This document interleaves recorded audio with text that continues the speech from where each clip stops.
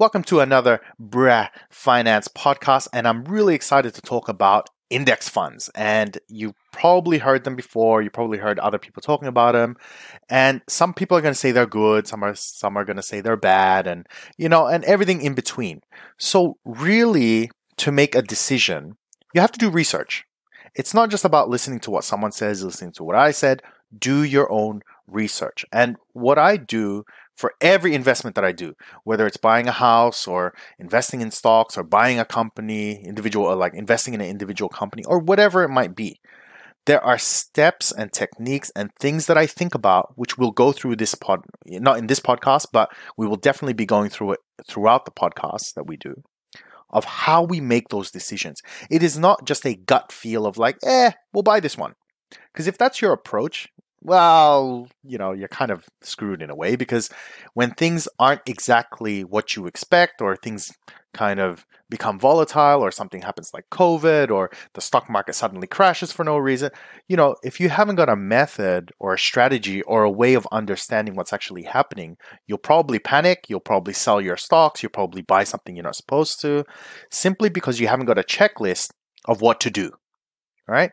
Or you buy index funds or really good investments and accidentally sell, and because you just panicked. So our goal is not to let emotions take over. Our job is to go numerically, no emotions, what is actually happening, and based on that information, what decision should I make? So that's the kind of stuff we really want to teach in these podcasts. But for this one, let's talk about what an index fund is, because it's super important.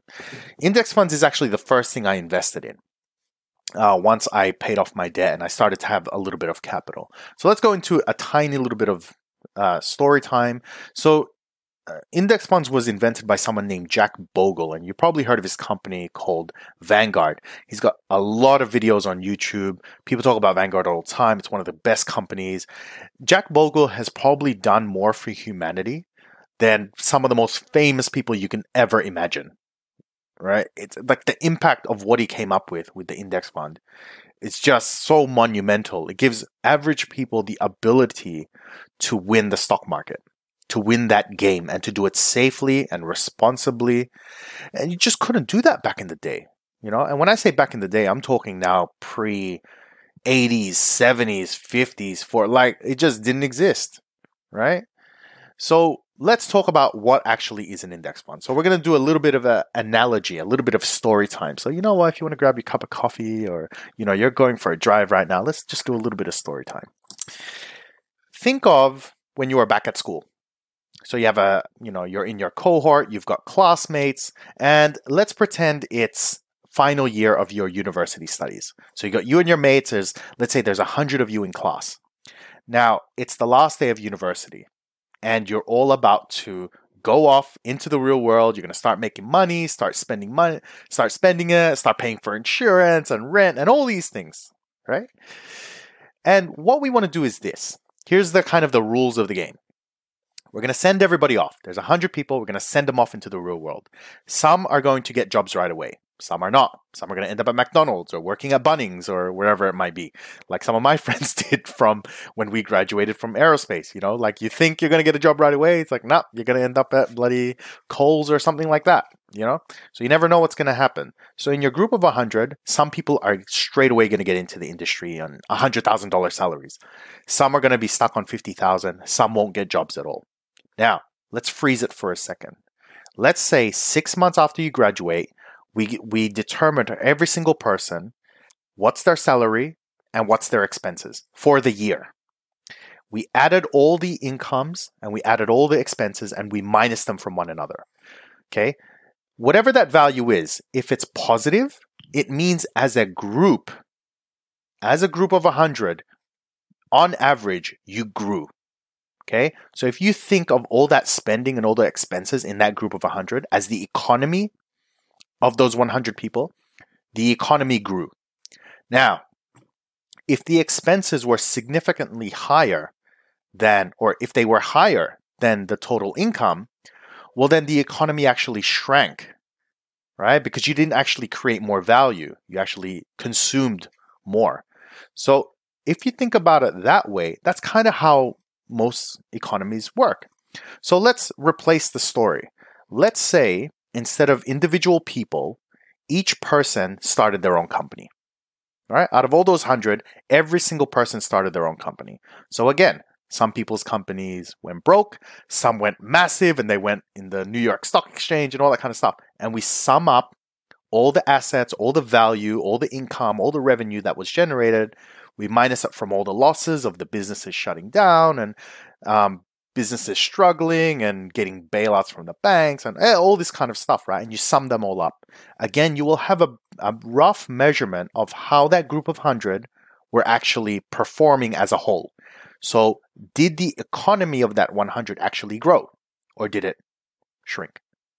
Now, let's replace it with, instead of 100 people with 100 companies, let's replace it with the top 200 largest companies in Australia. And we do the same calculations. Now, this isn't exactly how it goes, but this is how you think about it. This is an easy way of thinking about it. So if you take the top 200 in Australia, and you do the same calculations, you'll be able to get a rough measure of, did Australia's economy actually grow, or did it shrink this year? Now, day to day, it's going to fluctuate bit by bit. But us as investors, right, if you want to get a feel for the economy, you take a step back and you want to go, well, how did it perform over 5 years? How did it perform over 10 years? Has our economy consistently grown? Was there a big dip? What you'll find is at years such as 2008, when there was a big financial crisis, when COVID hit, the stock market would suddenly plummet and then it will recover and then it'll plummet and then recover. And then you have all these gyrations day to day, right? But this way of measuring is called an index. Now, there's many different types of index.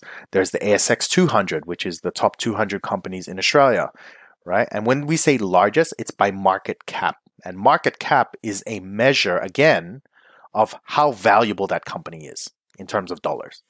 So then you also have the ASX 300, right? You have the S&P 500, which is the top 500 companies in America. You have the Russell 2000.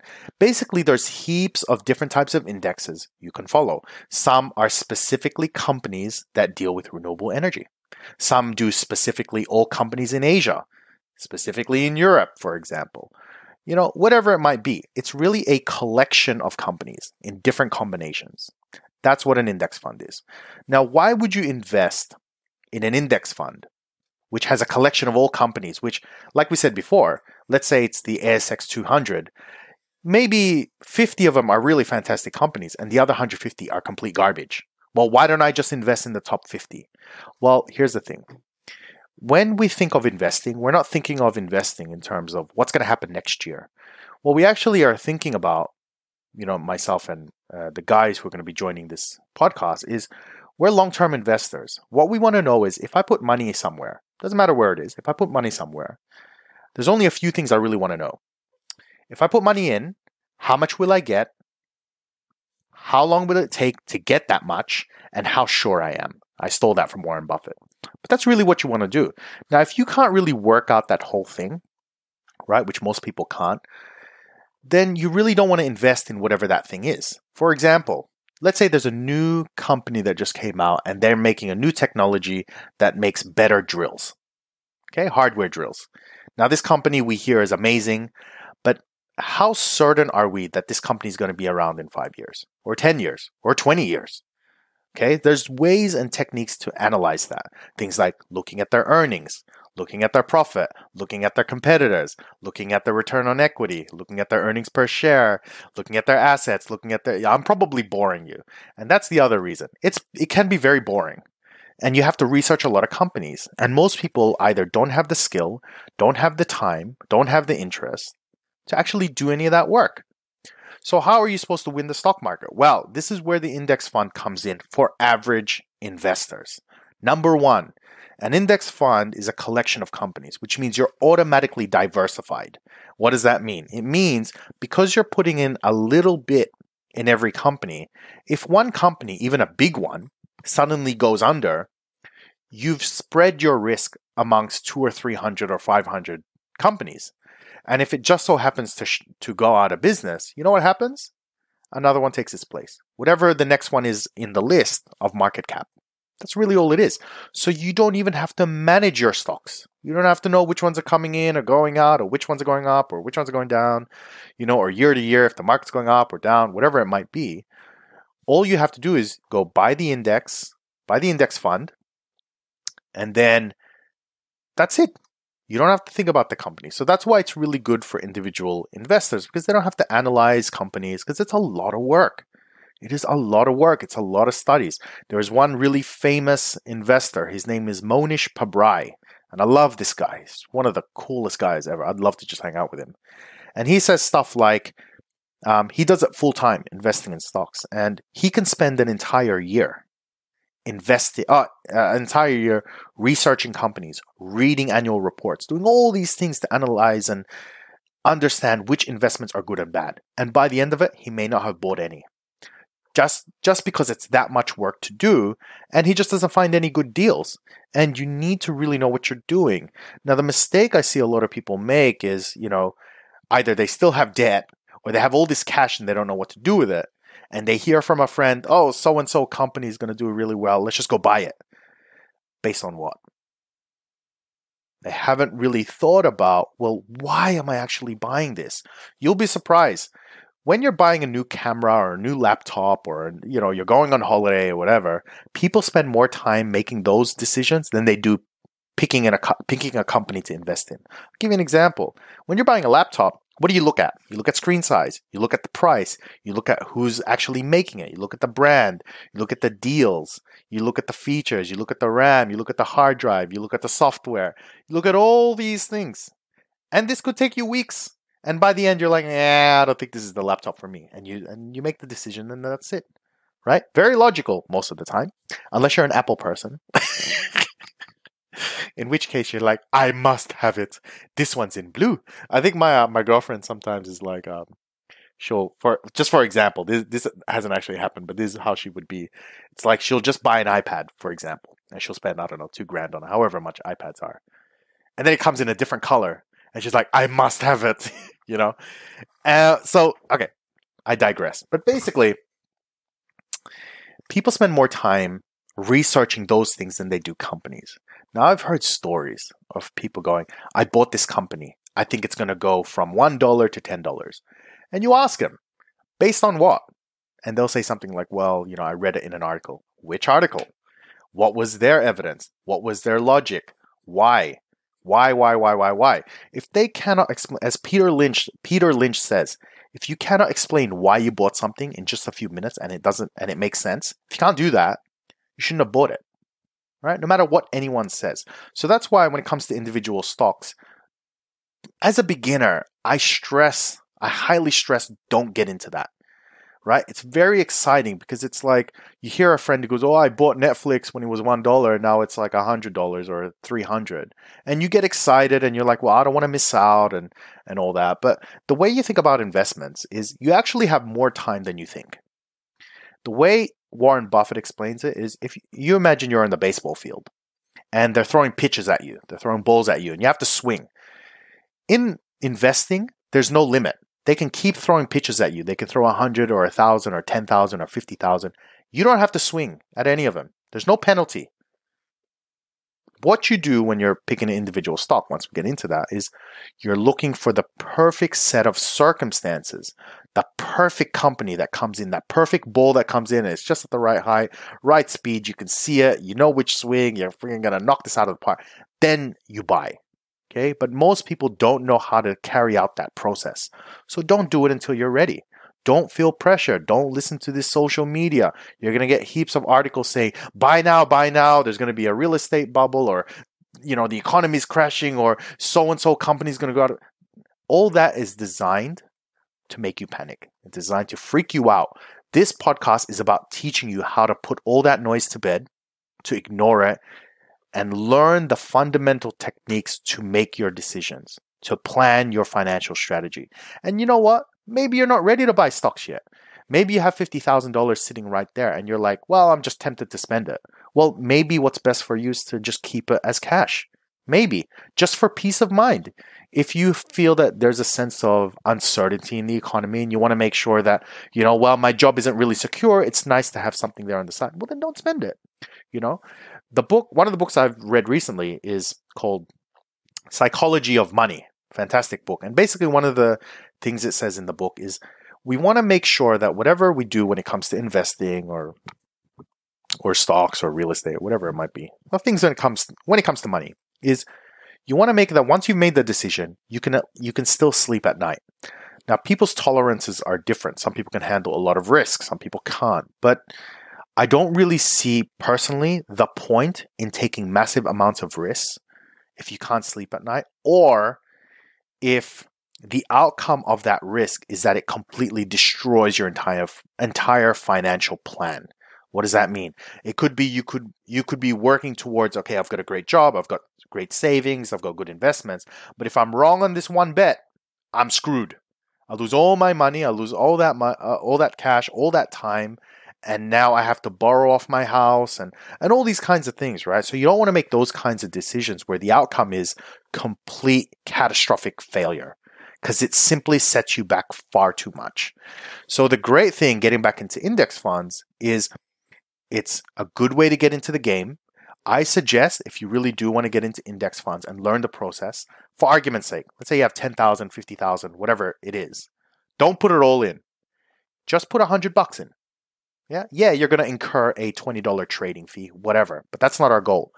Our goal is for you to experience the process. So if you decide to buy an index fund, something like VTS or VAS or, Vanguard. So basically I'm describing Vanguard funds that are index funds, right? VTS is the one for the US, VAS is the one for Australia, VAP is the property one for Australia. I'm not saying buy it necessarily, I'm just saying if you decide to buy it, by putting in $100, you can actually see how it works.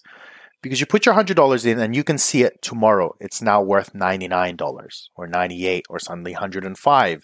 And what you'll notice is you start to feel emotions. You start to panic, maybe a little, I'm going to lose 100. Now here's what people say, it's only 100, I can lose it. That's not the right approach, because in terms of long-term investing, Warren Buffett had 2 rules, Don't lose money is rule number 1. The second rule is don't forget rule number 1. And the problem is this, if you are in that mindset of, I can lose it, what happens is you buy your first investment for $100, you lose it. Your next investment not only has to cover the $100 you lost, but it needs to make far more to actually bring you back to break even and then to profit. So whenever you make financial decisions, losing is not really something you want to do, right? So you want to mitigate that as much as possible, because it's more important to stay in the game and make less profits than it is to take a big bet and lose it all. I just don't see the benefit in doing that way. It's just kind of hurts you long term.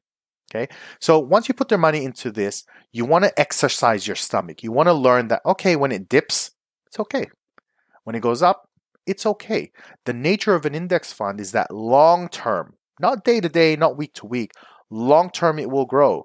You will have to be ready for times where the market is down 30%, right? And understand what is actually happening. I'll give you an example of COVID. So in February, March 2020, the market, for example, for the US Vanguard stock, which was VTS, was sitting at roughly, I think, 300, 290, 280, something like that. Let's say $280. Now, let's say you bought your stocks at 250. Okay, so you're like, great, I made $30 profit per stock. And then it collapsed all the way to 240. If you don't know what you're doing or don't understand the nature of an index, you'll probably panic. 18 months later, it went from 250 all the way to 330. 330. Why is it that the index can recover? Here's why. The index is a measure of the entire performance of a country. So let's take the US. You have the top 500 companies in there. Now, the market collapse goes all the way, drops by 30%, goes from 300 down to 250 or something like that. And it's gone all the way down. Now, is that real? Did it actually happen? Well, not really. What happens is when it was all the way high and it started to collapse, people panicked. So they sold their stocks, which then caused it to drop even more, which caused more people to sell their stocks. And it happens over and over and over again, and it snowballs until eventually it kind of equalizes at the bottom. Then what happens is people start getting excited again. They start getting happy and they start getting confident with the market and they start buying and it causes it to go up again. Now, really smart people understand, well, why does it go down? Because people panic. But then also, why does it make it go up? What makes it go up when the entire economy goes down? Well, here's why. Creative people, strong businesses, people, things like Microsoft, Apple, Facebook, like these companies, they will survive. And when they survive, you know what they do? They get creative. During those downtimes, they actually can sometimes make even more profit, right? Look at a company like Zoom. They made heaps of profit. Netflix during those times, because they go, hey, it's a down market and people are in a certain situation. Let's get creative. Let's actually increase our user base. Let's make more revenue. And again, their income and expenses and all that stuff contributes to the index, which then causes the index to start rising because the economy is starting to recover. This has happened hundreds of times over the last 100 years. There are I think how many recessions are there in the last 100 years? I think it was like 50 recessions. And every time it kept growing. It kept recovering because the economy wants to recover. So really the only time an index will completely collapse, they say, is if the entire society has broken down. What that means is like there's no more rules. Money doesn't have any value anymore. It's just people in the streets fighting for food, like complete economic collapse. That's really the only time you can lose massive amounts in index funds, unless you buy and sell at just very dumb times. But the idea of an index fund is you buy it, you hold it, and that's it. So let me give you some numbers before we close off. If I invest in an index fund, any index fund, right, and it has a 9% return or a 10%. Now, what do I mean by return? Well, if I invest $1 in something, anything, and next year it's worth $1.10, it's a 10% return. If it's worth $1.50, that's a 50% return. Okay, and then the return compounds over time. So I get returns on my returns. Okay? Think of it like that. We can go through more of that later on. But let's say I invested $10,000 in an index fund. Now, remember that thing we said before. How much am I putting in? How long am I putting it in for? How much do I think I'll make? And how sure am I? Okay? Those are the things we think about. So with an index fund, it's actually fairly predictable. Because it's very slow and it's an entire economy. It doesn't really move all that much. It's not very volatile compared to an individual company. So getting back to our example, we have $10,000 and we invested over 30 years. So at a rate of 9% or 10%, let's just do 10%. At a rate of 10%, that $10,000 will become $170,000 in 30 years, right? So that's kind of our simple calculations of how to predict, should I invest in this and how much will I get, and so on and so forth. So in other podcasts, we'll talk about how all this fits in and some of the calculations you can do. But really, this podcast was just to explain to you what an index does, how it behaves, what it does over time. And we're going to go through it more and more as time goes on, because it's not really something you can learn in, 20 minutes on a podcast. It's something that, you keep learning, you keep understanding bit by bit. And by putting a little bit of money in there, you can kind of see the process and see how your emotions kind of take control. But on that note, let's finish up. I hope you guys enjoyed this podcast, and I will see you at the next one. Bye. Thanks for watching another episode of Finance. If you want to support the work we're doing, you love the things you're hearing from us, consider supporting us through Patreon at patreon.com/brah, BRAH_finance. By signing up, you're going to get access to all sorts of things like spreadsheets and articles and video and training and all sorts of content. So again, thank you for watching and have a great day.